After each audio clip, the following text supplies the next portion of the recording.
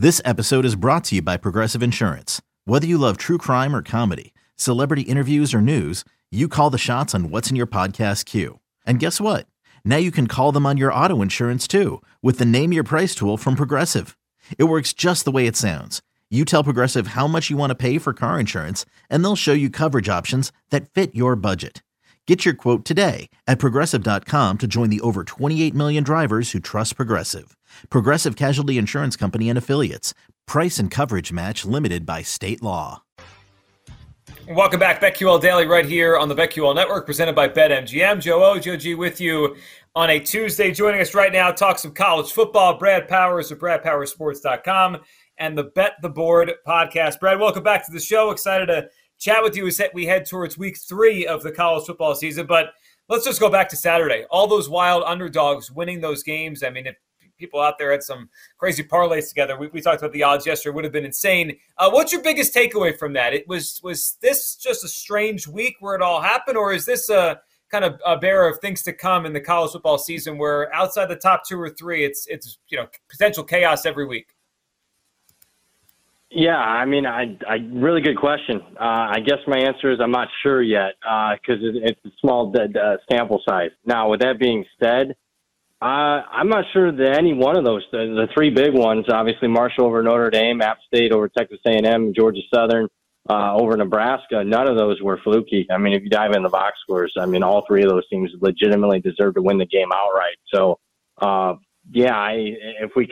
if that is the case, then I'm sure we'll definitely see more of this throughout the season. And, I mean, to me, still the biggest concern is the team that didn't lose, that somehow managed to win by a point when reality is any 1 or 2 plays goes against them, they don't win, and they lose outright as a 20-point favorite. And, of course, I'm speaking of Alabama, a team that I thought, at least on paper, was as good as any team that I've seen at least entering a week 2 situation. So, that was my biggest takeaway, that how mortal Alabama looked already this season.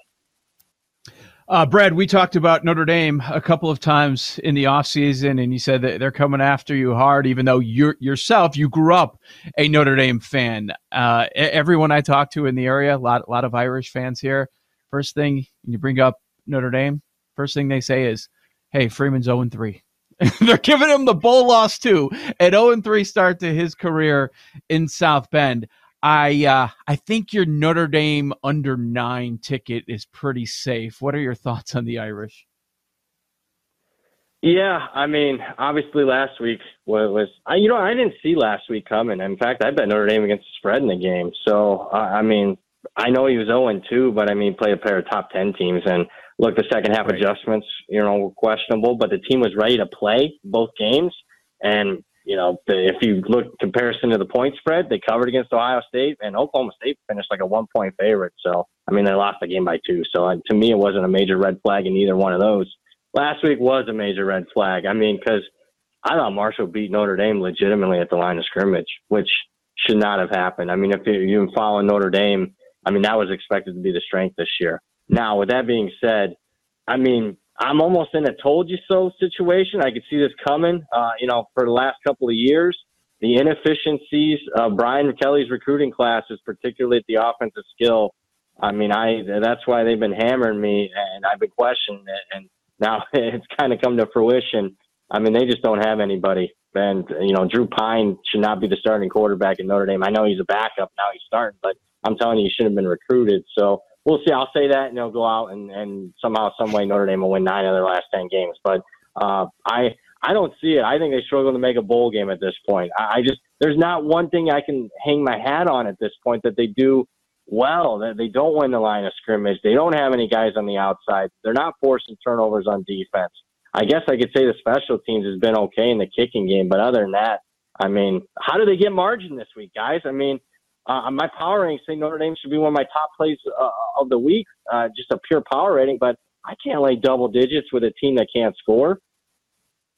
Mm-hmm. It's a great point. You can't. I mean, it's hard to back that. Brad, the Big 12 continues to feel and look wide open here. Oklahoma, Texas nearly knocking off Alabama, Oklahoma State, Baylor, Kansas State. Where are you looking in terms of the Big 12? When you look at this conference, what stands out to you with those top 5 or 6 teams? Well, I think you hit the nail on the head. It's wide open. A lot of the teams have looked good. So, I mean, I don't know if there's a lot of weaknesses. I mean, Oklahoma State got a nice win against Arizona State last week, a nice win and cover there. Kansas State, I think, has mainly been the story. I mean, I know an FCS team doesn't move the needle, but they dominated a pretty decent FCS team in the opener and then dominated Missouri last week. I think this is a flat spot, though, this week for Kansas State. I like Tulane because Kansas State has another Big 12 powerhouse, Oklahoma, on deck. So any one of those 4 or 5 teams I could see winning it. And that's why, in the offseason, a lot of people are asking me the long shot. I thought Kansas State was as good of a long shot, just not in the Big 12, but in any of the major conferences. I think they were as high as like 25-1. Oklahoma, Nebraska. We all know Scott Frost. NFL season starts about 45 minutes later. He gets fired on a complete news dump, but it's still being covered heavily as it should.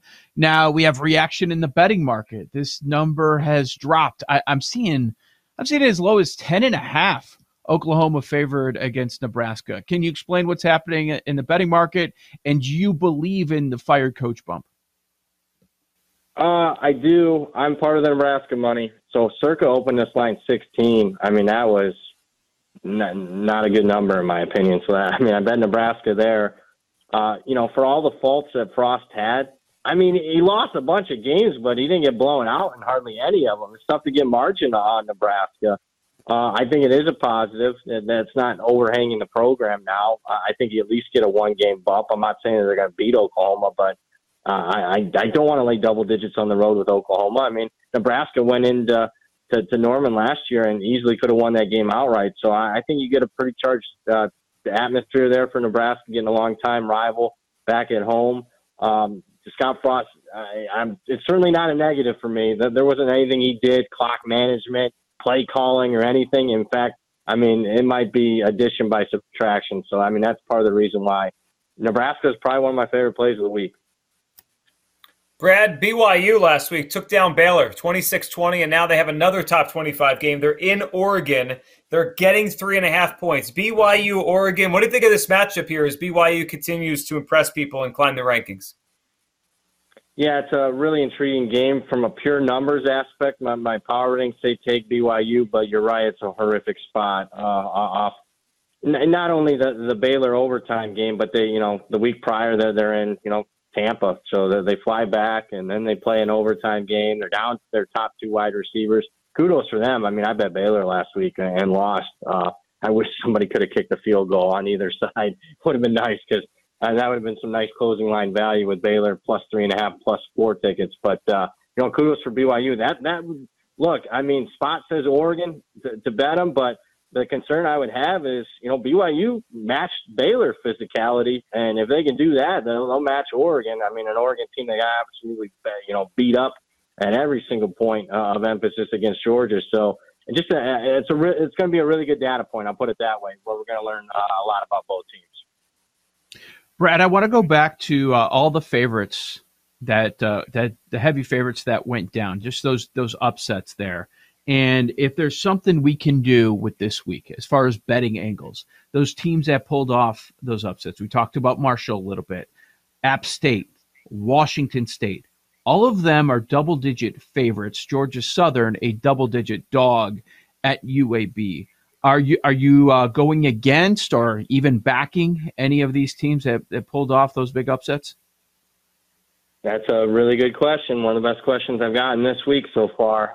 Yeah, that was my thought process. For obvious reasons, you want to fade. But always comes down to number for me. Is that priced in? I can tell you I faded Washington State. I haven't been impressed with the offense, so I didn't want to lay 17 with that offense that I expected to be really good. It hasn't.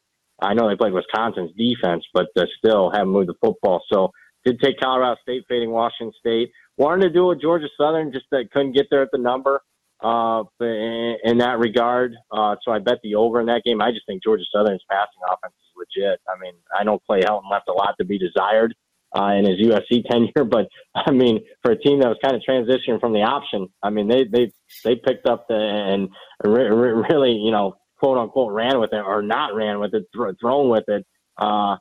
And then the other game, Marshall faded them. Even though the problem with that one is they're playing a Bowling Green team that just played 7 overtime. So, I mean, I was a circle. I wanted to fade Bowling Green as well. But certainly when it came to deciding, which team I wanted to fade more, it was Marshall coming off that big win. And also, I mean, come on, 20. It was 20. The opening line was 20 on the road. So I made the line 16.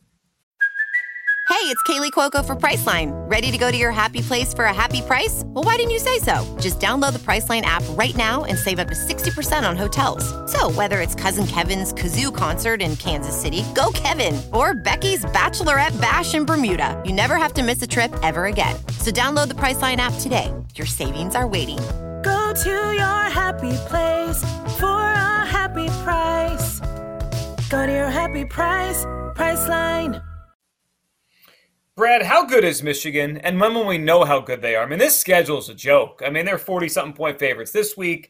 They're just blowing teams out. The Hawaii game a couple weeks ago, I'm seeing the quarterback who just got in the lineup, the 5th favorite to win the Heisman. How good are they? They're 20-1 to win the national championship. Do you know? When will we know? Your thoughts on Michigan as they continue to play cupcakes here? Yeah, another good question. Yeah, I think they're good, but again, played a bunch of tomato cans, so I don't know. Kudos for them for doing what they should be doing, and that's destroying teams. So I kind of anticipated, at the start of the season that they were going to be better than people were giving them credit. I thought people were downgrading because they're losing Hutchinson and whatnot. I went on multiple programs and said I think from a skill position talent aspect that it's the best Michigan's been in probably 15 years or so. Quarterback, running backs, wide receiver, and they returned 4 starters on the offensive line. So I expected the offense to be as good as Michigan's had in 10, 15 years, at least up there with the 2016 offense. So defenses looked okay, but again, haven't played anybody. We're not going to know, obviously, this week playing Connecticut. So you're going to ask me probably, and they don't really play anybody, starting off in Big Ten play. After the road trip to Iowa, you can ask me then. I mean, let's see this Michigan offense against Iowa's defense at least. Any sides number still there that you like that we have not discussed?